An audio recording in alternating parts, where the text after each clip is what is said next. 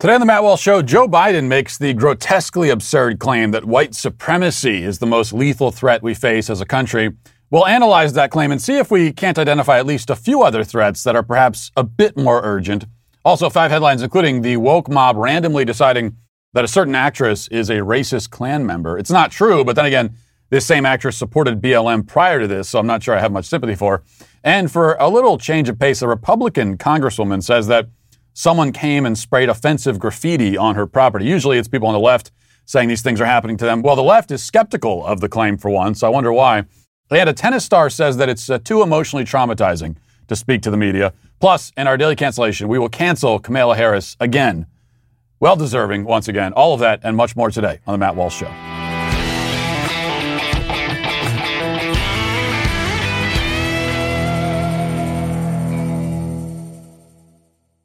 President Joe Biden, now in the final phase of his life, has had several significant conversion experiences recently. We cannot quite call them deathbed conversions, but close enough.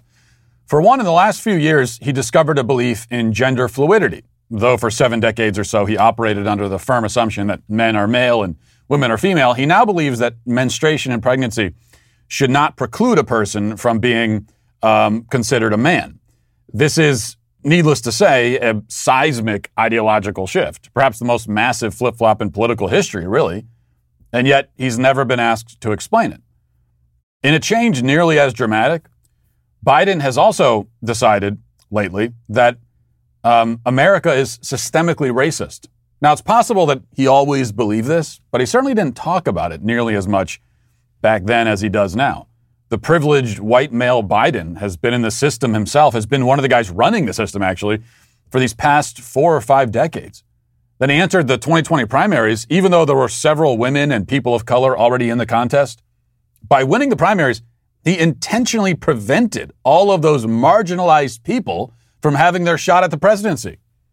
He did all of this while believing that America is a systemically racist hellhole where white supremacists prowl the streets and black people are regularly murdered by law enforcement simply for existing, or else he only arrived at that conclusion after he'd already knocked out all of his minority competitors. Whatever the case, it's clear that Biden has undergone a remarkable evolution at this late stage of his life, or at least is pretending that he has. And this evolution continued on Tuesday when Biden visited Tulsa, Oklahoma to commemorate the 1921 Tulsa Race Massacre. During his prepared remarks, Biden took time to bravely denounce the KKK. Takes a lot of courage these days to come out against the KKK, but he did. Now, it's interesting to note that he didn't say any of what you're about to hear when he was delivering the eulogy for his good friend Senator Robert Byrd, who was a former Klan member and organizer. Didn't say that then, but he says it now. Here it is. If my memory is correct, there were 37 members of the House of Representatives who were open members of the Klan. There were 5, if I'm not mistaken, could have been 7, I think it was 5 members of the United States Senate, open members of the Klan. Multiple governors who were open members of the Klan. Most people didn't realize that a century ago the Klan was founded just 6 years before the horrific destruction here in Tulsa.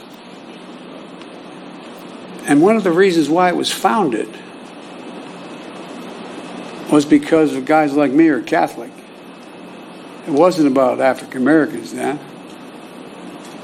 It was about making sure that all those Polish and Irish and Italian and Eastern European Catholics who came to the United States after World War I would not pollute Christianity.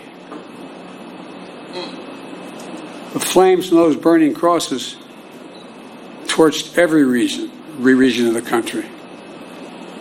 Millions of white Americans belonged to the Klan, and they weren't even embarrassed by it. They were proud of it. Were there people in the audience shouting "preach" during? Did I hear that correctly? It's an odd time. Yeah, there were 5 senators who were in the Klan. Preach. Amen. What? Now, to further prove his wokeness, Biden also invented his own demeaning racial stereotypes and announced them as fact. You hear this a lot from people on the left. They come up with stereotypes that I didn't even know existed. For example, did you know that black business owners don't have accountants? No, I didn't either, but that's what Biden claimed. Let's listen. The data shows young black entrepreneurs are just as capable of succeeding given the chance as white entrepreneurs are. But they don't have lawyers, they don't have accountants, but they have great ideas. Does anyone doubt this whole nation would be better off from the investments those people make? And I promise you, that's why I set up this National Small Business Administration that's much broader, because they're going to get those loans. I had what? Black business owners don't have lawyers or accountants? Where are you getting that from?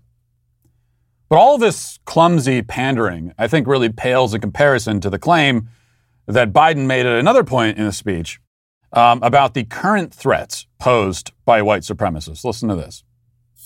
As I said in my address to the joint session of Congress, according to the intelligence community, terrorism from white supremacy is the most lethal threat to the homeland today. Not ISIS, not Al-Qaeda, white supremacists. Some more oddly timed, we'll get to that claim in a second, but why are you applauding? Yeah, terrorism for white supremacy is a lethal threat. Yeah. Why is that an applause line? I don't quite understand it. Well, I'm being facetious. I do know why people would applaud that, because that's what people want to believe. The most lethal threat to the homeland.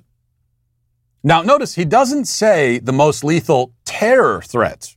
There's no qualification. He says it's the most lethal threat, period. He is correct, at least, that we have heard similar claims from the, quote, intelligence community, and certainly his fellow Democrats and backers in the media echo this line or something close to it. White supremacy is the boogeyman, or Bigfoot.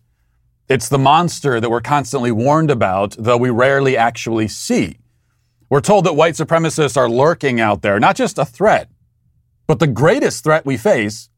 Yet each day passes by, and all of the violence that the day brings with it has nothing to do with white supremacy. Indeed, the majority of violent crime in this country isn't carried out by white people at all, let alone white supremacists. White people are vastly underrepresented in the category of violent crime, especially among murderers. If white supremacists are the greatest threat, where are they? And what are they doing? Not much, it seems like. Violence plagues our cities, most of it carried out by people who are not white, and therefore presumably not white supremacists. Even the scourge of anti-Asian violence that we hear so much about is predominantly an epidemic of racial minorities targeting another racial minority. I mean, you've seen the videos, maybe. It's not a coincidence. Almost every single video we've seen of an Asian person being randomly assaulted in the street, it is a non-white person carrying out the assault. So where are the white supremacists? I mean, just staying on the anti-Asian thing for a second. There's an epidemic of anti-Asian assaults. Whites, there are, according to Biden, there are white supremacists everywhere. They're the greatest threat. Why aren't they doing any of this? Why aren't they responsible for any of it? People are killed every day in this country. Hundreds every week. Most of them in blue cities. Most of them at the hands of racial minorities. Yet white supremacists are the most lethal threat. Something is not adding up here. It's like showing up to the site of a shipwreck and people are drowning all around you, and you declare that the most lethal threat they all face is high cholesterol. The claim doesn't become much more intelligible even if we limit it specifically to terror threats. Biden did not limit it to terror threats, but let's just pretend for a moment that we are talking about terror threats. Black Lives Matter and Antifa inflicted $2 billion of damage to our cities in one summer. Dozens of people were killed, hundreds of businesses and lives destroyed. And the long-term effects have proven even more devastating. Crime has spiked across the country as police leave the force, departments are defunded, all because of the threats made and carried out by black supremacist radicals and their allies. Black supremacy and left-wing militancy is far and away the greatest domestic terror threat our nation faces. But all of this bloodshed and chaos doesn't count in Joe Biden's estimation because our government has decided not to classify Antifa and BLM as terrorist organizations. It's as simple as that. Well, they're not a terror threat if we don't call them terrorists. They've decided not to even classify their violence as violence most of the time. All of this gets put in the protest folder and then placed in the filing cabinet, and the drawer is shut and locked while SWAT teams are sent to chase down old ladies who trespassed in the Capitol on January 6th. That's how Biden and company are able to look at a country beset by violence and blame it on people who aren't actually committing hardly any of it. They do it by intentionally miscategorizing much of it and ignoring much more of it and simply lying about the rest of it. And they also do it, perhaps most crucially, by broadening the definition of white supremacy so that it's now come to mean all bad things that happen. Now every bad thing is somehow, in some way, the result of white supremacy, even if almost none of it actually is. Now let's get to our 5 headlines.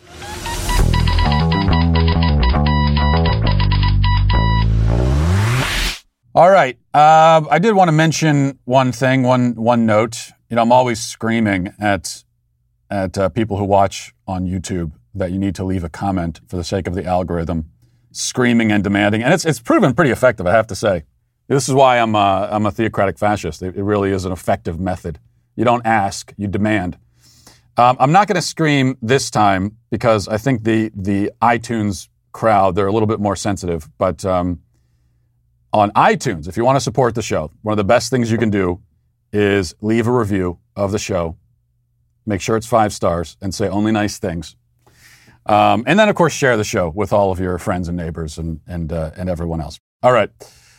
Now, I think we'll start here. Ron DeSantis, we'll start with something positive.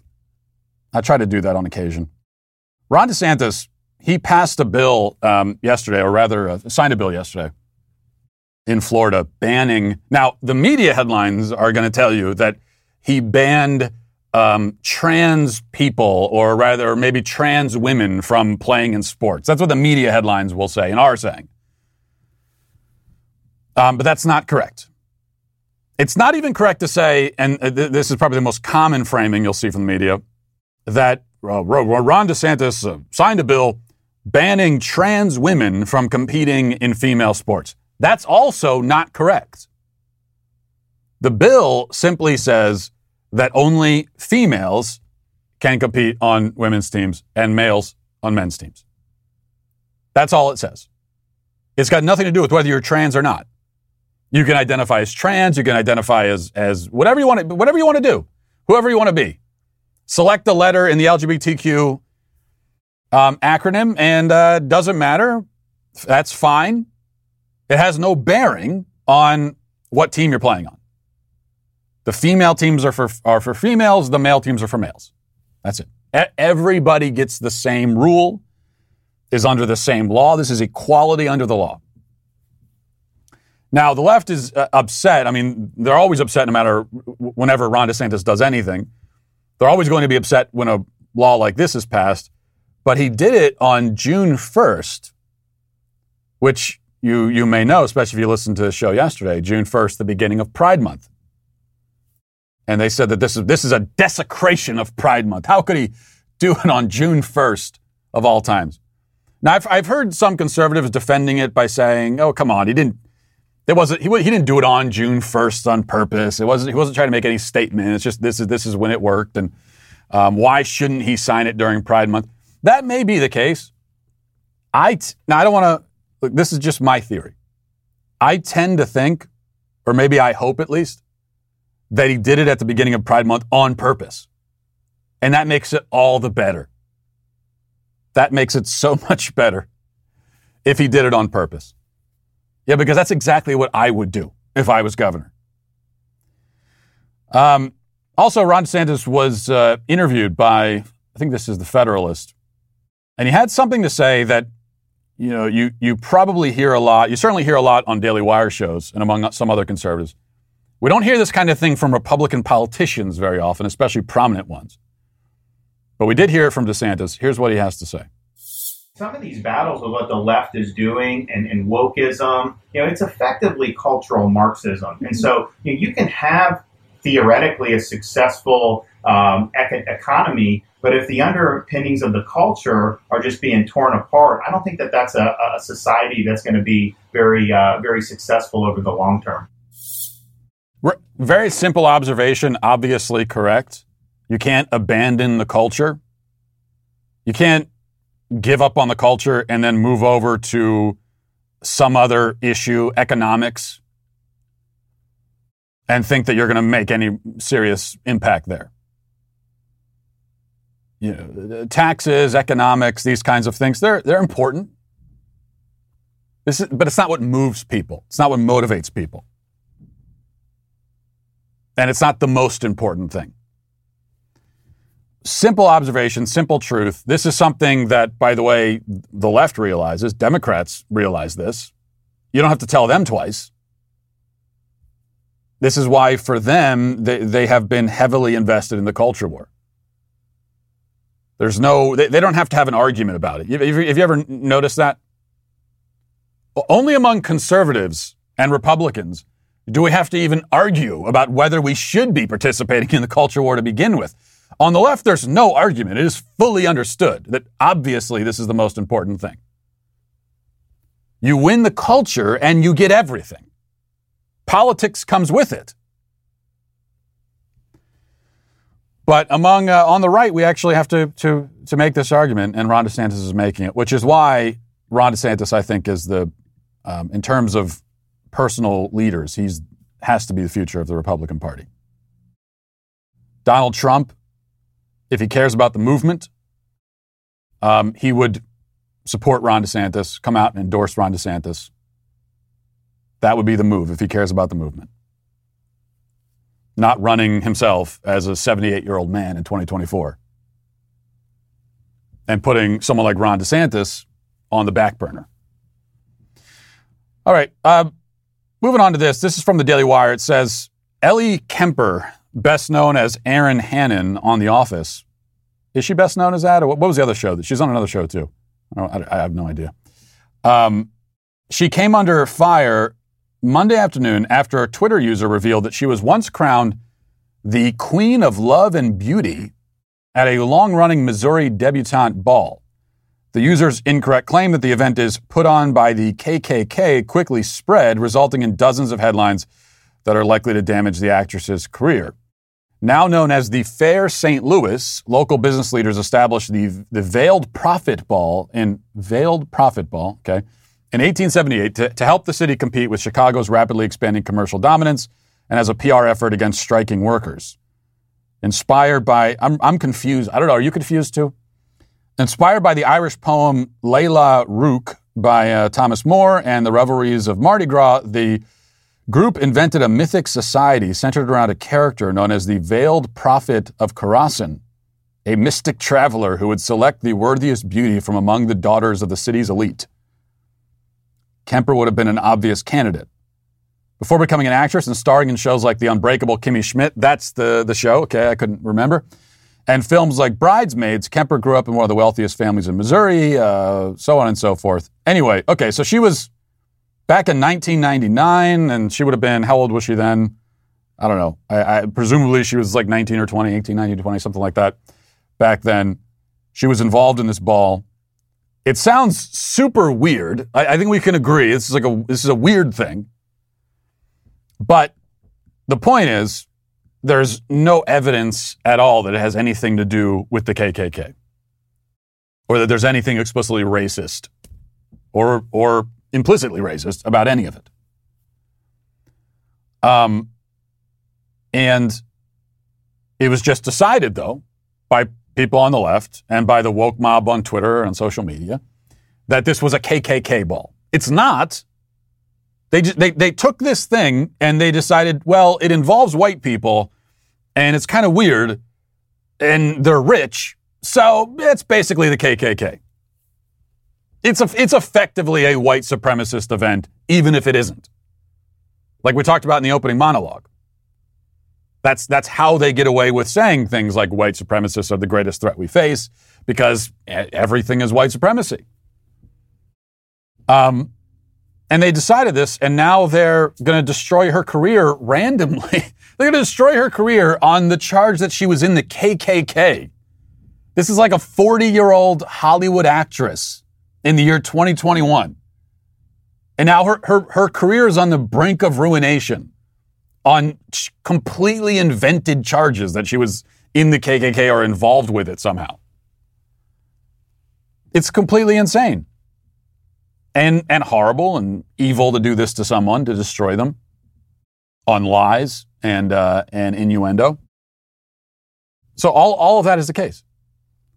But on the other hand, I really have no interest in defending her. I have no appetite for that because this is also someone, no big surprise here because she is a Hollywood actress in the year 2021. So no surprise that she's someone who's come out in support of BLM. You know, she sent, I think it was on Instagram a few months ago, or it might have been last summer. She put up a post about BLM, said she was donating to the ACLU to, help bring about racial justice, because that's the best way to bring about racial justice is to donate to the ACLU. And she did that. She offered her sacrifice to the altar of BLM. And now they're turning around and are destroying her for no reason except, I say no reason. I mean, the real reason is that she's white. That's the real reason. And the woke mob, if you're a white person, it doesn't really matter what side you're on. If you're a white person, they will take any opportunity they can to ruin you. And it's almost as though there's nothing personal about it. It's just you're a white person, you're rich, you're quote unquote privileged. If they're given an opening to take you down, they'll take it. And of course, this in spite of the fact, and this is the point, this in spite of the fact that many members of that woke mob are also white. But they take part in this, they feed the beast until it turns around on them. And that's sort of what's happening with Ellie Kemper here, which is why what they're doing is wrong. It's based on a lie, but at the same time, do I have a lot of sympathy? No. Left-wing, Hollywood actress, offering your sacrifices to the BLM altar, and now you're being consumed. I don't enjoy watching it, this kind of thing play out. It's kind of like if someone's doing a YouTube stunt with live fireworks and they blow off their hands in the process. I don't enjoy watching that. I don't enjoy the prospect of someone being maimed. Do I feel really sorry for them? Not really. Can I say, oh, they didn't deserve for this to happen? Well, no, I can't say that. I mean, they kind of did deserve it, given that they were literally playing with fire. But still, I don't enjoy it, but it's what happens. Maybe eventually people will start to learn their lesson. You can say all these things. You can support BLM. You can follow the script. You can follow the choreography. You can bend the knee, literally. It's not going to do anything for you. It won't matter. If they get a chance to destroy you, they'll take it. All right, next here, this is Nancy Mace. She's a Republican congresswoman in South Carolina. She says that her house was vandalized overnight. Well, this was a couple of nights ago by Antifa, and she uploaded a video. Now, this is kind of interesting because we hear about these cases all the time. Someone on social media saying, "Oh, look at this hateful graffiti someone has left on my property," and most of the time it's someone on the left making this claim. And what happens? LeBron James being one of them. Although the interesting thing there is he never did a video. He never actually showed us. We never even saw the graffiti. And then he called someone at his property called the cops. And by the time the cops had showed up, someone had already painted over the graffiti. Oh, okay. Because that's what you would do. But whether there's video or not, whenever someone on the left claims that they're victim of some kind of hate crime, there was graffiti or there was a racist note or a hateful note left for them at their front door or on their car windshield or whatever, everyone on the left immediately believes it, unquestioning. Yet for some reason, people on the left were a little bit skeptical of this. Let's watch the video. Here it is. woke up this morning to my house being vandalized last night. You can see they spray painted in black past the PRO Act on the front of my house. That's my bike that one of the kids was using last night, shortly before the house got vandalized. It's very scary. They also spray painted "No Gods, No Masters, All Politicians Are Bastards" with Antifa markings on it, and you can see right in front of my house, on the sidewalks and the street. Out here, you can see where they spray painted "You, Nancy," and then they've got Antifa symbols down with some of the other. What pisses me off is makes me so angry is that this is a house that I live in with my kids, my 2 kids, and one of them was on the bike last night coming in from the movies, and my kids aren't even safe on the front porch of their own home. And it's wrong. We can disagree politically, but vandalizing somebody else's property is wrong and is illegal. So we are doing everything we can, and I thank our police, local police who were here this morning, alerting me to what was going on, and want to thank them for their diligence in figuring out who did this. Okay, so there it is. Now, as I said, you could go on Twitter and go to her Twitter account, Nancy Mace's Twitter account, and you can see where she originally posted these videos. And then you could look at the comments underneath. And it's like 90% from people on the left, including verified account, more accounts, more prominent people, outright accusing her of doing this herself and saying this is a hoax. And we know, of course, that if she was on the left, they would immediately accept it right away, because they always do. They from Bubba Wallace to Jussie Smollett to LeBron James, and then all of the lesser known people who've done their own hoaxes. On the left, they accept all of that right away. So all you have to do is give her different politics, and also preferably a different skin color, and they would accept that right away, no question, no skepticism. And in fact, they would say, if you are skeptical of it, then you're racist or you're sexist and you should believe women. And this is what happens anytime a woman is victimized and she tries to talk about it. She's always doubted by privileged men. And so that would be the line, right? But here, in this one case, all of a sudden they've discovered skepticism. So we knew that was going to happen. Now, looking at the case, though, objectively, I will say, now, I have no idea whether this is legitimate or not. I don't know anything about Nancy Mace. I'm not making any accusations. I don't know. I will say, first of all, that in all cases like this, where someone is reporting that there has been graffiti or a note left or something like that, there should always be skepticism until proof is offered. And that's a good general policy with all things, to have skepticism until some sort of evidence or until you're given a real reason to believe it. Well, there's no reason to believe it, by definition. Also, it is, I will say, and I did notice when I was watching the video, it's a curious that all of the graffiti is on concrete surfaces. She has painted white surfaces right there. And the vandals apparently decided only to vandalize the concrete surfaces where the stuff can be more easily washed off, and it's not a big deal, right, in terms of damages.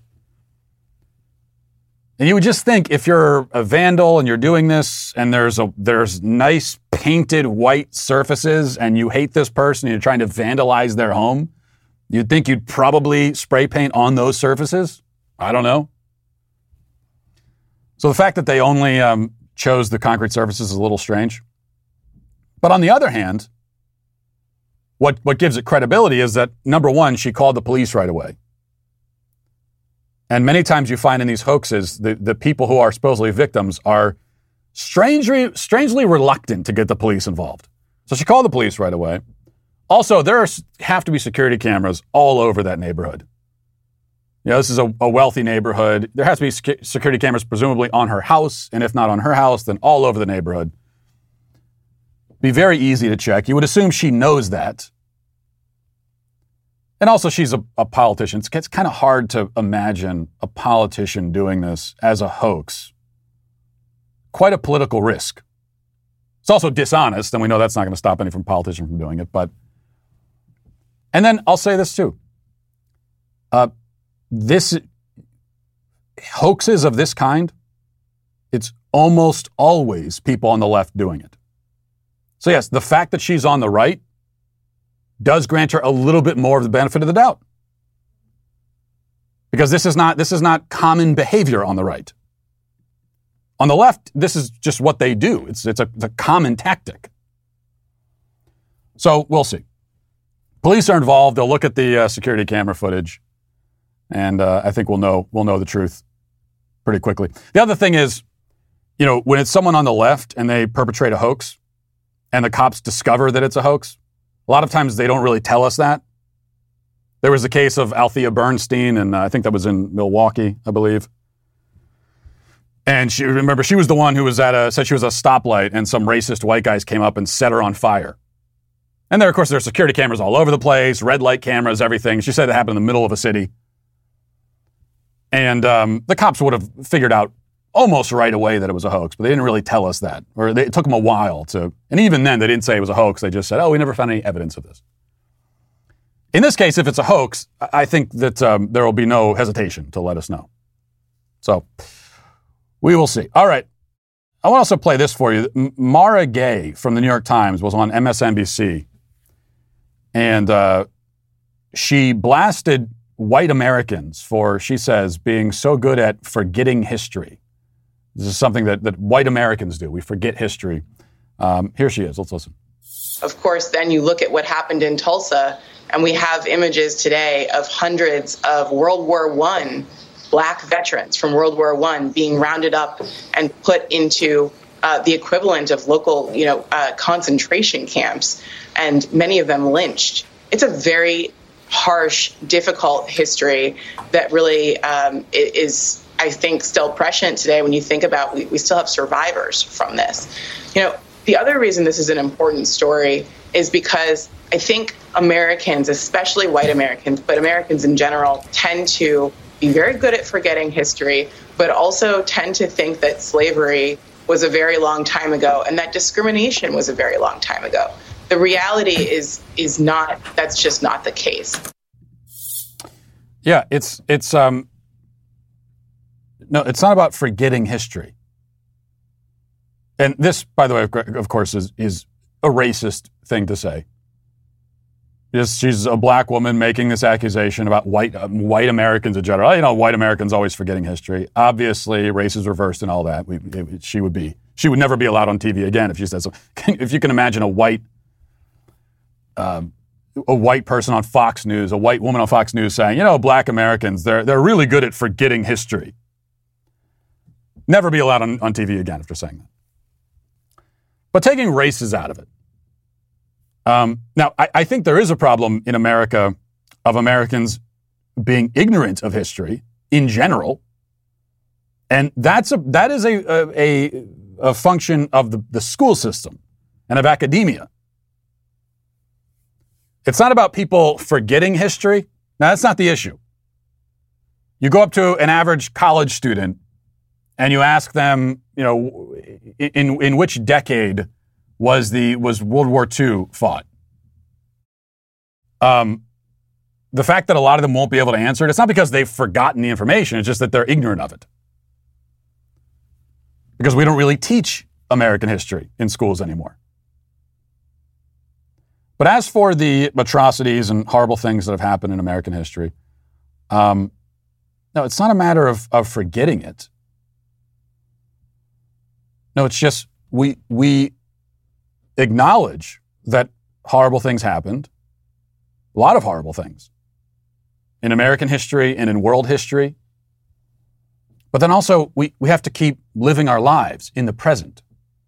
So that's the point. Slavery. Okay, most Americans are, again, generally speaking, very ignorant of history, and that's the fault of the school system. But everyone knows that slavery happened. We hear quite a lot about that. Everyone knows that. No one is forgetting that. And yet you continue along living your life.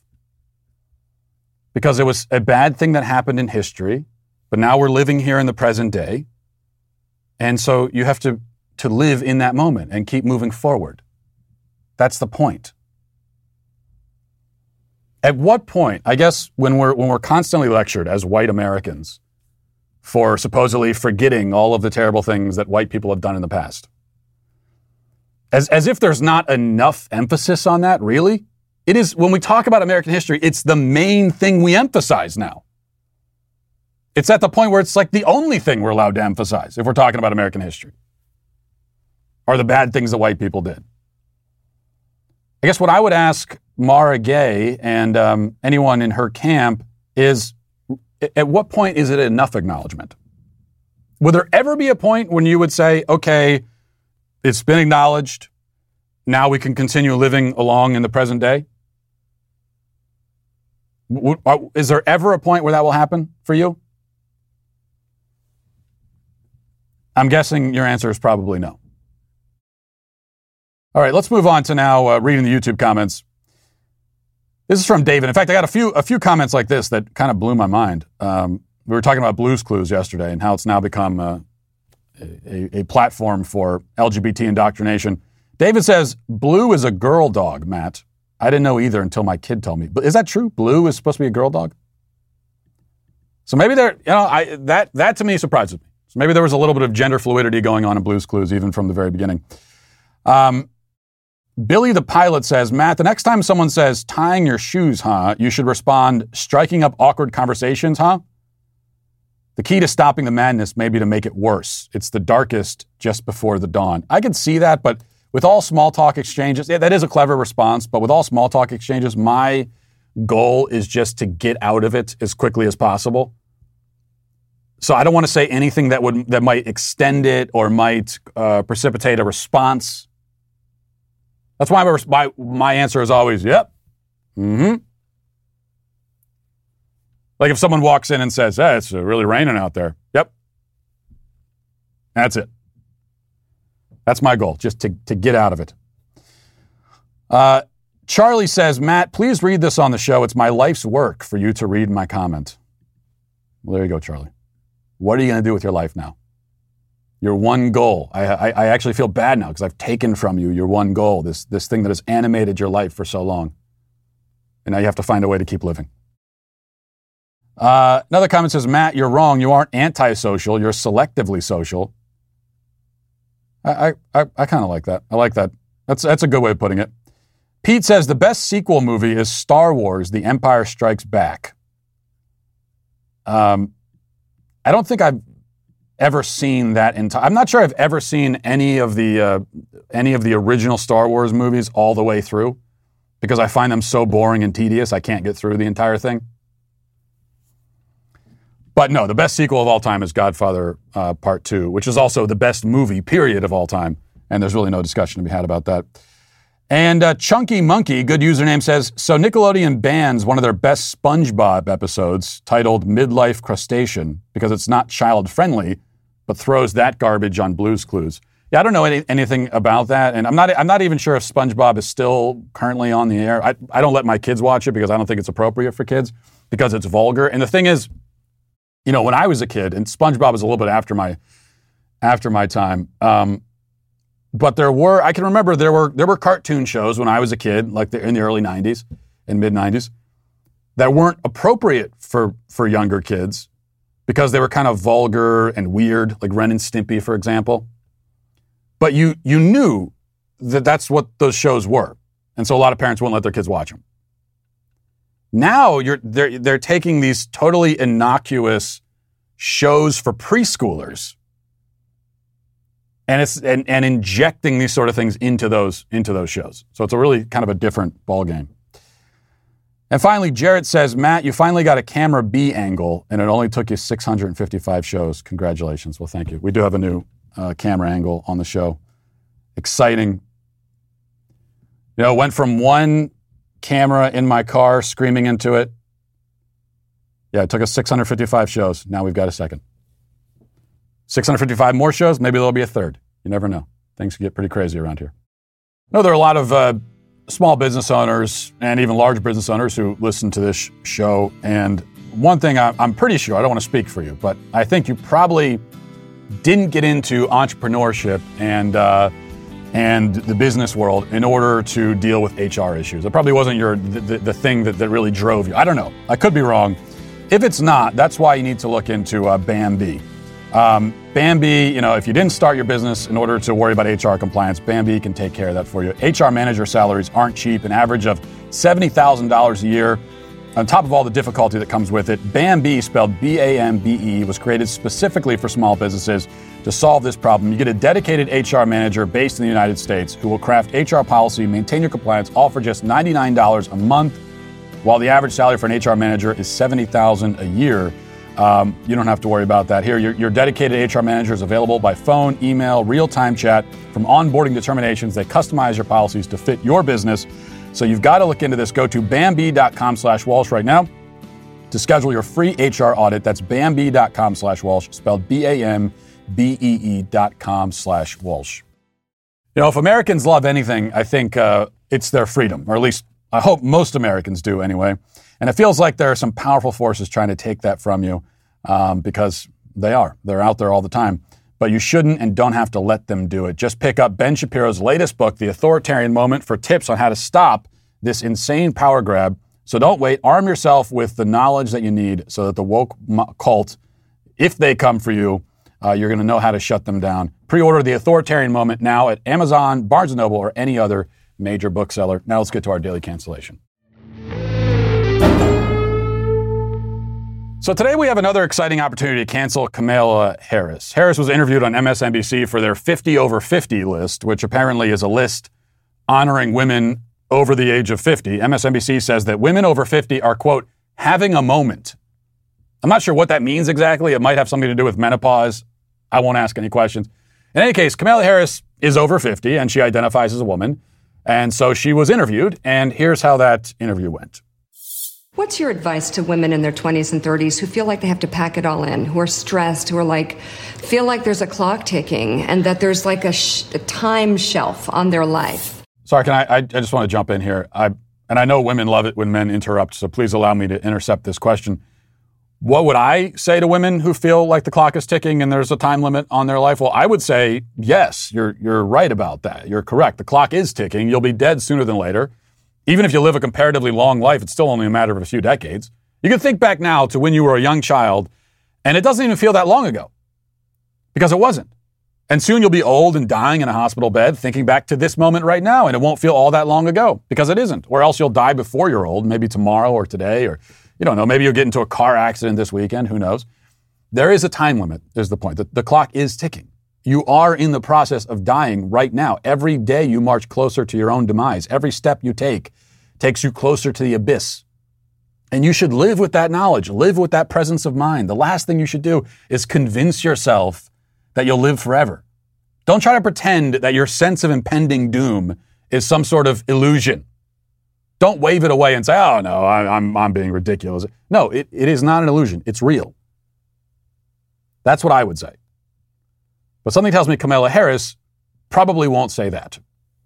One, continue with your ambition, and don't apologize for it. And continue to believe that you can do whatever you want to do, but also know you have a right to expect things like affordable childcare. You have a right to expect paid family leave when you need to take care of your children or your elderly parents. That you have a right to expect that you will be seen in the full dimension of who you are and your responsibilities, and that they should be supported. These things can coexist. So what I say then, do not accept false choices. That you have to choose either this thing or that thing. That's a false choice. Don't accept it. All right.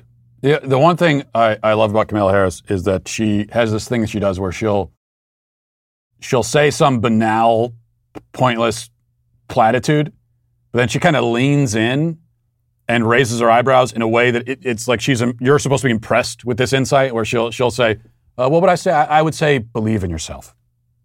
Pretty good stuff. You hear what I just said? Believe in yourself? Never heard that before. She says, continue to believe that you can do whatever you want to do, but also know you have a right to expect things like affordable childcare and paid family leave, and that you'll be seen in the full dimension of who you are. That was her answer. Now, I hate to say it, but I think my answer was a lot better. This is why the world needs more mansplaining, I think.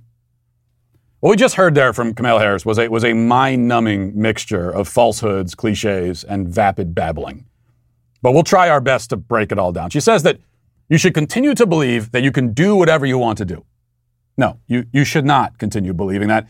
It's better if you never start believing that. You, in fact, cannot do whatever you want to do. It's probably true to say that the average person can't do almost any of the things they want to do. Or at least we could say that what you want and what is real will almost never line up perfectly, because reality asserts itself over our fantasies. Reality doesn't care what we want. It just is. And it goes on being what it is, no matter how much we wish it away. So one of the best things we can do is learn to accept reality on its own terms. It's better to think less about what we want. I'm not saying that we should never think about what we want, or that we shouldn't want anything. What I'm saying is that all of us, especially in modern society, we spend far too much time thinking about what we want, and then experiencing the constant parade of disappointment when what we want fails to line up with what is. So maybe some of the energy spent on focusing on our wants could instead be used to contemplate different questions. Rather than, what do I want? How about, what is right? What's good? What's healthy? What's feasible? What's practical? We know about our wants. Now let's move on and think about some of those other questions, which are also very important. As for this idea that we have a right to expect, Harris says we, or women anyway, have a right to expect paid family leave and affordable childcare, and to be seen in the full dimension of who they are. I'm not sure what that last bit means. It doesn't mean anything, really. Harris was just filling space, babbling incoherently. She reminded me of myself when I was trying to hit a word count in a book report in 7th grade, but I hadn't actually read the book in question. So you're just filling in words like, and in conclusion, the Great Gatsby was trying to be seen in the full dimension of who he is. Yeah, that sounds like that means something. And by the way, I'm miming there, writing with an actual pencil, kids. That's what we used to do back in the dark ages. Paid family leave and affordable childcare, on the other hand, are at least intelligible concepts. But what does it mean that you have a right to expect them? Putting aside the question of whether these are good policies, how can you have a right to expect them? Well, in a certain way, you do have a right to expect them or anything else. You can expect whatever you want to expect. You have a right in the sense that nobody can stop you from having expectations. So go ahead and expect. That doesn't mean you have a right to have all of your expectations met. Your expectations are simply your desired reality. It's the version of the world that you have concocted in your head, and you hope that the actual world lines up with it. But as already covered, the actual world never does, not perfectly, and often not at all. So where does this supposed right get you? Where do your expectations get you? Again, it's not that you should have no expectations. It's just a matter of focus. Should you be focused all the time on your expectations, on your wants, on your desires? Or should you get down to the business of living and doing and making and building and striving and sweating and all of that? Now, to take the latter course, you have to let go of your stranglehold on your desires and dive down into the muck and grime of the real world. It's kind of like going from a warm bath to the ocean. The ocean is colder and darker and scarier and more volatile, but it's more magnificent. It's more incredible. There's more potential. There's more to do. There's more to see. There's more to achieve. You have to choose between those two. You have to choose between your fantasies and reality. You can't live in your fantasies and in reality at the same time. You have to decide which will be your focus. Now, Kamala Harris and people like her, they want you to live entirely in your head, in your desires. You notice that her whole answer was all about things you should feel and think. It had nothing to do with doing anything. They want you to inoculate yourself from reality. They want you to wait around for your expectations to be filled and everything you want to magically materialize. They want you to live passively, to live wanting, to live expecting. They want you to waste your life, basically. And that is why they and she are canceled, whether they were expecting it or not. And we'll leave it there for today. Thanks for watching. Thanks for listening. Have a great day. Godspeed.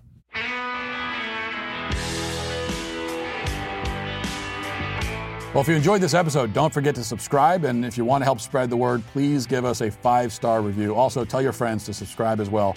We're available on Apple Podcasts, Spotify, wherever you listen to podcasts, we're there. Also, be sure to check out the other Daily Wire podcasts, including The Ben Shapiro Show, Michael Knowles Show, The Andrew Klavan Show. Thanks for listening. The Matt Walsh Show is produced by Sean Hampton, executive producer Jeremy Boring. Our supervising producers are Mathis Glover and Robert Sterling. Our technical director is Austin Stevens. Production manager Pavel Vodosky. The show is edited by Sasha Tolmachov. Our audio is mixed by Mike Coromina.